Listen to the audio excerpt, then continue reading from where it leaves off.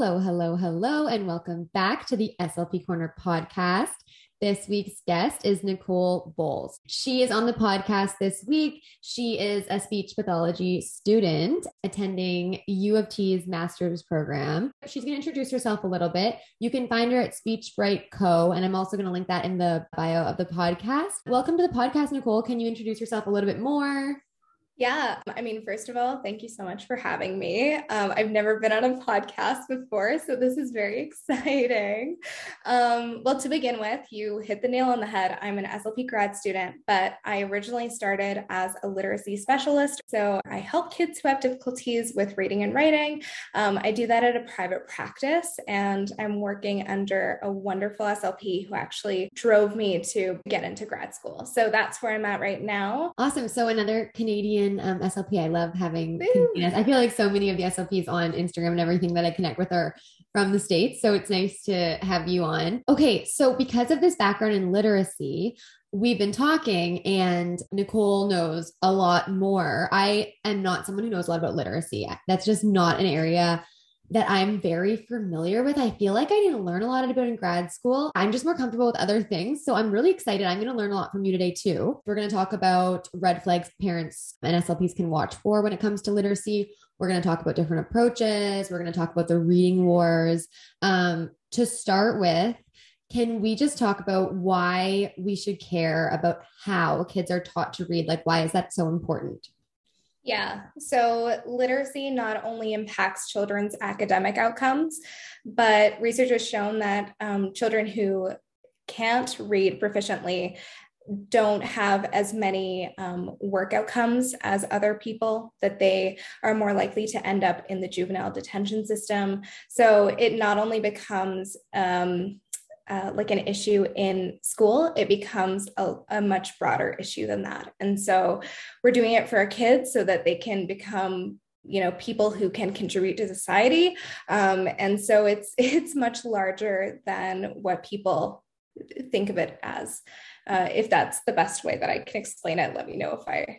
Yeah, definitely. And it makes me think of how like a lot of us in this community probably have heard this before, but if you haven't, I think it just explains it so well. It's like kids up to a certain point, grade 3, 4-ish, or hopefully sooner, they switch from the focus being on learning to read to reading to learn. And so if they are falling behind, they're actually now going to be having a big impact on their ability to learn the content in the classroom and learn things that they're doing, because so much of the classroom is based on literacy skills.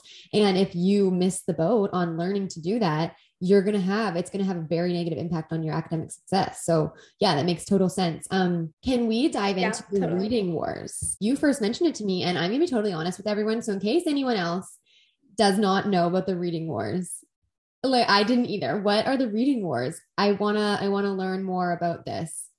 Yeah. And I didn't even know about the reading wars until I started my profession as a literacy instructor. So, it's a lifelong journey of learning in the science of reading. So we can get to that later on. But in order to sort of introduce the reading wars as best as I can, it's essentially just two schools of thought on how people think we should be teaching kids how to read. And so there are two different approaches. There's the phonics approach, and there's a second approach called the whole word or the whole language approach. And essentially, if we turn to the whole language approach first, these advocates think that essentially learning how to read is just like learning to speak, that it comes naturally to us and that it doesn't require any formal instruction. So these people, they might advocate for like focusing on the meanings behind words rather than children actually learning the correspondence between the letters and the sounds. And then if we look on the other side of that pendulum, we have the phonics approach. And that's when teachers and educators, they think that the early literacy instruction starts with that letter sound correspondence and explicitly teaching those kids that. So that's the reading wars in a nutshell. For anyone listening who they're brand new people interested in this field of speech pathology and they're not used to it, for the phonics approach, that would be like phonemic awareness, like understanding that a K sounds like a K, like things like that, right? And like phonemic awareness, like rhyming and all of that. Totally. Yeah. Yeah, exactly. Okay. So then knowing we have these two approaches, you as a literacy specialist, what's your opinion? What do you think is like the quote unquote right way to teach reading and writing then to kids? Yeah, so of course there is controversy surrounding this, but in my opinion and from my personal experiences, the phonics approach has worked for me and my kids. To me, it's evidence-based, and there is so much research out there that suggests that this is how we should be teaching our kids how to read. And so the way that I approach things when I first get a kid, you know, and I'm going through their history and figuring out, okay, what skills do they have? What skills do they need to develop further? I usually tend to follow certain principles of intervention. And so the first ones being, I want to make sure that our sessions are contextualized. So for example, I want to use vocabulary items or books that the children has seen in their classrooms or in other contexts, so that then we can, or that child can then apply those skills that we're teaching during our literacy sessions across different contexts.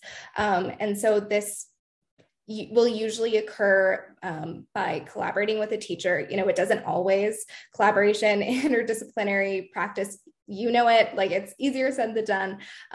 But that would be the first one, is just making sure that it's contextualized.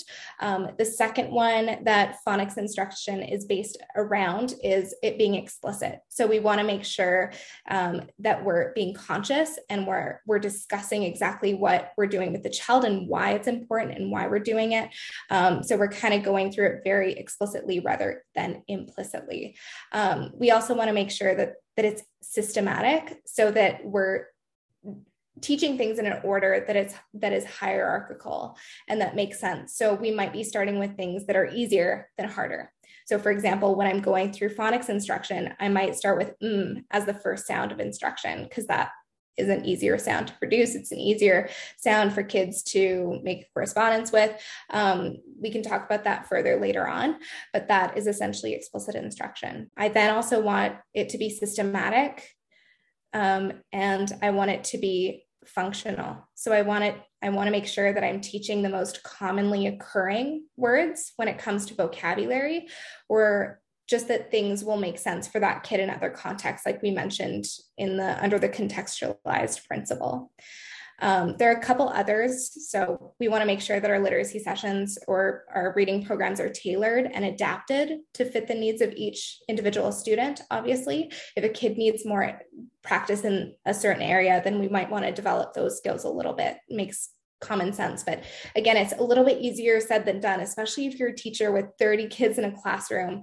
You know, it can be really tough. And my heart goes out to those teachers that have to deal with so many kids at once.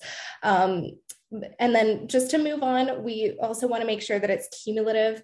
So we want to build on what was previously taught, and we want to make sure that it's diagnostic, so that we're keeping track of the client's progress and that what we're doing is actually obviously bringing in results and positive results. So yeah, those are just a few things that I want to focus on during literacy. All right. Then when we're thinking about how to do this, is that where like the models of reading come into play? Yeah, totally. So the simple view of reading just states that in order to become a skilled reader, we need to have two things. We need to be able to decode, so see letters on the page, be able to correspond them with sounds and then blend them together. And then we also need comprehension. So we need to be able to understand what we're reading. And in order to be a skilled reader, we need both of those things. So essentially those skills multiply each other. So decoding and comprehension need to intertwine together in order to make a skilled reader. So that's the simple view of reading. And of course, all these principles can apply to both models. The second model being the Scarborough's reading rope. And the Scarborough's reading rope is a little bit more, there's a lot more to it.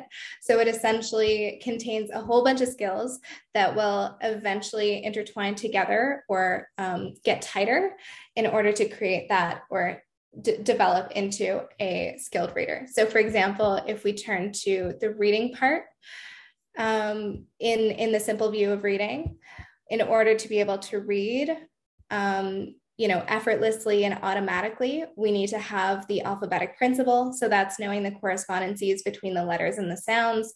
We need to have a sufficient breadth of and depth of vocabulary to be able to kind of create that semantic schema in our mind when a word comes up. And when we decode it, we need to have sight word recognition. So we need to be able to pull apart the words off the page as quickly as we do.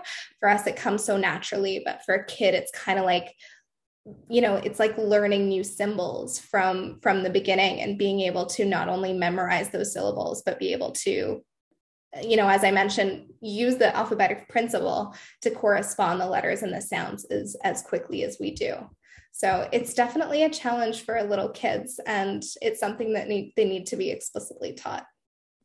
It makes me think of when like only speech pathologists and speech pathology students are going to, well, undergrad students too are going to relate to this, but it's like when we were taught the IPA, which if anyone's interested, it's the International Phonetic Alphabet, and it has all the different symbols. But like the beauty of it is that every single symbol has a one-to-one correspondence with a sound, which is so nice because like when we're thinking about learning these letters, it's kind of tricky for kids because the sound could be PH or F, and that sound could be C or K, but the IPA has a one-to-one correspondence.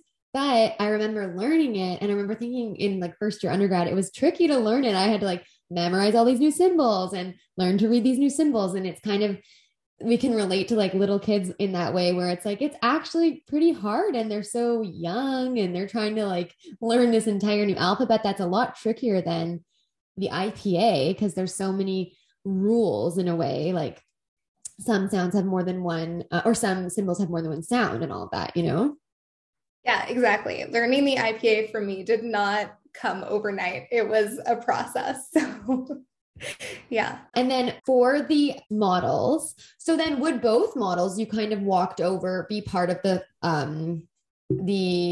phonics approach then, because they both talk about more like decoding and things like that, and the whole language approach doesn't have as much focus on decoding?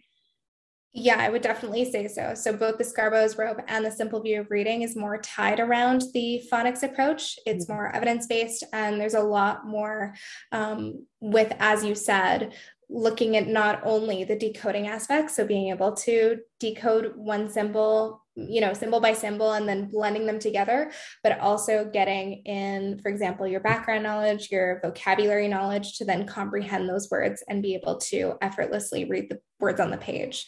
So yeah, I would say yes. Okay.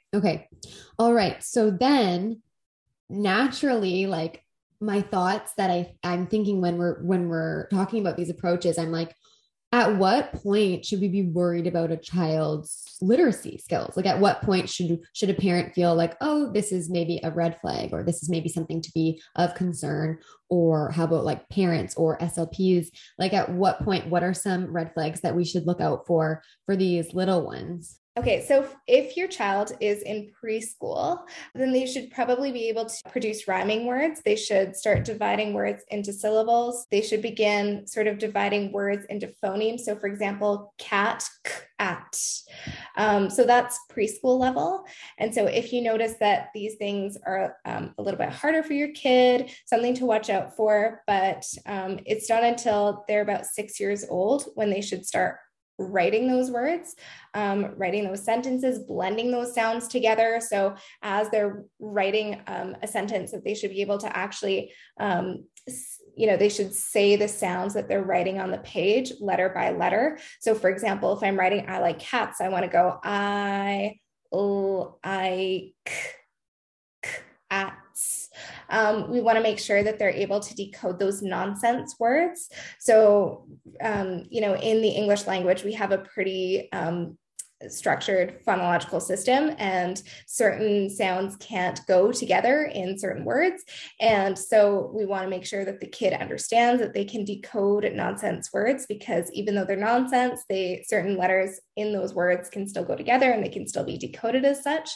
And then a 6-year-old should be able to segment words into syllables. So they should be given, a bunch of syllables or a syllable, maybe 3 syllables in a word, unblended, and then they should be able to blend it together. So that those are some things to watch out for when your kid is about 6. And then at a time when your kid gets from, starts grade 2, they should be able to spell a little bit better. They should be able to grip the pencil correctly. They should have an increased enjoyment when it comes to reading and writing. And then we also want to make sure that they're able to actually acquire and put down those reading strategies that they've been taught at school. So we want to make sure that they're actively trying to decode the words syllable by syllable, or that they're able to parse out some meaningful things in order to figure out the meaning. So for example, in the word otolaryngology, that they can make sure that they know, auto means X, laryngology means Y, and then they can, put those together to then infer meaning or figure out, okay, this is what this word means, and based on the context as well as the morphemes in the word. So that's just a very basic overview of some red flags to look out for. But if you have any concerns, I would definitely recommend that you see an SLP or talk to the teacher. Mm-hmm.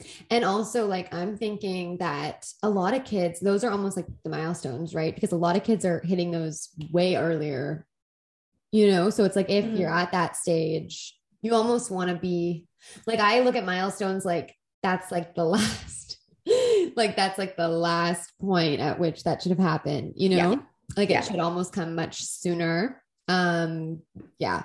Okay. So what are some, just to kind of wrap up our whole talk, like resources for parents and SLPs, and what are some like main takeaways for our chat today? And then we were also saying that we can dive into more specific topics later if anyone's like super interested in a certain area of what we chatted about. Today is more of an overview, but so recommended resources for parents and SLPs.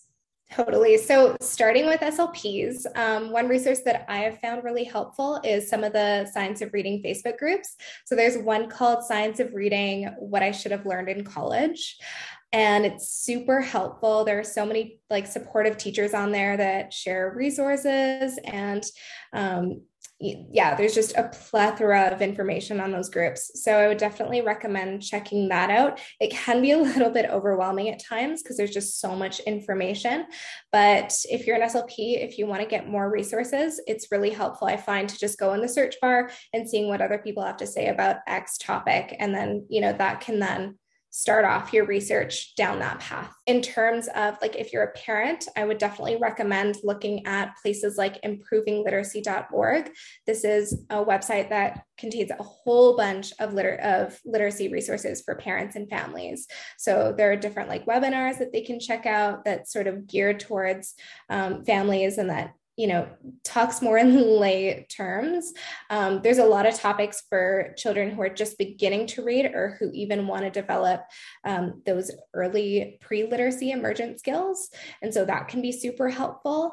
There are also a few other websites. So there's one called phonograms.com. And for parents who are, sort of strengthening those skills that are being taught in school. So if their child is learning through the letter sound correspondences and they're not sure, like, that the letter T, I actually need to cut off that a lot of times parents will add that schwa at the end of the whispered sounds, like instead of t, we want to say t, right? So the phonograms.com, that is a website that contains all of the graphemes in English. And then you can also check the pronunciation of each one. So if a parent wants to go through those letters or is working on a specific sound with their child, they can go on that website, see exactly what the pronunciation is, and then make sure that, just be a little bit more certain that they're offering accurate grapheme letter course or grapheme phoneme correspondences to their kid. Thank you so much for going through that. I'm going to link all of that in the description of the bio, so everyone can just click and go to those resources. To wrap it up, what are some takeaways you want to share with everyone about this topic? It's such an interesting topic. Like, I'm excited. I don't think I've had anyone on yet to talk about literacy. So I'm really excited to have had you on. But yeah, so any takeaways? Yeah, so I would say takeaway number one is to take what I say with a grain of salt and to dive a little bit deeper into research yourself. So this way you can really critically appraise the articles on your own behalf.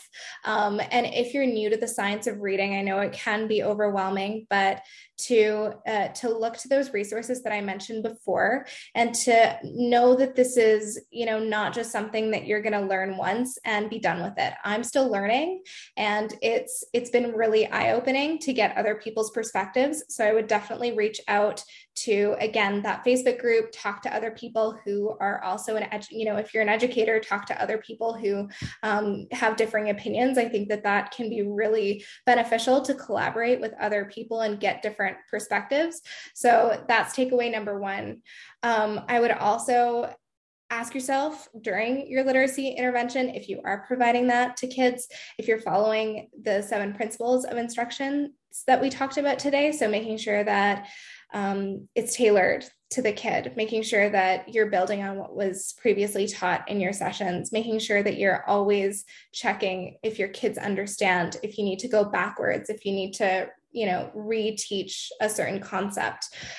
Time and time again, I go through the sounds that I've taught my kids or some of my kids, and then I notice, we haven't really got that one sound down yet, so we need to go back, and that's okay. And then also just being contextualized, so making sure that it aligns with what that kid is learning in the classroom. If you're a literacy instructor providing services elsewhere, making sure that it's explicit, that your instruction is systematic, and that it's functional, that it's actually leading to change in your child's life. I would also encourage anyone who's listening to be a little bit more multisensory when it comes to literacy instruction. I know we didn't talk about this too much, but in my sessions, we are, gung-ho on multisensory instruction. So we want to make sure that the kid is learning in as many ways as possible. We want to get out our, kinesthetic learners and we're making sure that we're moving around. So a lot of the times what I do is when we're parsing out syllables or sounds in a word, we'll jump for each sound. And I have Zoom sessions right now, so we'll even do that over the Zoom call. And it's been I've had to adapt, but it can be done online. And of course it can be done in person. And to me, I found that it makes a huge difference if you can make it multisensory. It allows for the kid to process the information a little bit deeper. It allows them to really consolidate those memories. And I found that it really helps. I think last but not least, I would just want to conclude by saying that if the child isn't interested or is getting frustrated, we want to kind of dial back and focus on that piece instead, because we know that reading difficulties are associated with externalizing, so a lot of behavioral issues, and internalizing, so a lot of those emotional issues. And so obviously we don't want our kiddos to break down, because then they won't want to learn how to read. They won't want to continue. So we want to provide our students with as much encouragement and support as possible, and without harming them and further increasing those potentially harmful coping strategies that they've been using, and rather assisting them to develop more of those protective strategies. So those are the couple takeaways that I have. Hopefully those resonated with you, but thank you, Shannon, so much. Again, this was a really cool experience. Yeah, thank you so much for walking through the takeaways and everything. I really like how you started off with saying take everything with a grain of salt, because I was just chatting with my boyfriend yesterday about how, like, right now in the podcasting world, there's so much bias. We're talking about the Joe Rogan stuff. Yeah. And we were just going on and on. And anyways, all this to say, like, when you're listening to this, anyone listening to this podcast, this has been on my mind because I've been talking so much with people lately about how there can be so much bias, and which is good in a lot of ways. But then in other ways it can be harmful. And I love how you just started off with saying, take this with a grain of salt and do your own research. And I want to say that more when I'm doing my podcast. Everyone at the end of the day does need to do their own research before they form opinions. Not even thinking about this as much from our conversation, but I've just had it on my mind so much from all the Joe Rogan stuff. And it's like, everyone needs to take things with a grain of salt when they're listening to it, like, not everyone's word is gospel. Like anyway, so I love that. Was like, I want to have that more. I want to like discuss that more in my podcast in more episodes. Cause I think it's important to encourage people, like, do your own research, but like, here's some information that's evidence-based for you. And you should look at it too, you know what I mean? Yeah, totally. And I think like at the end of the day, do what works for you and your clients. Yeah. Right. Yeah.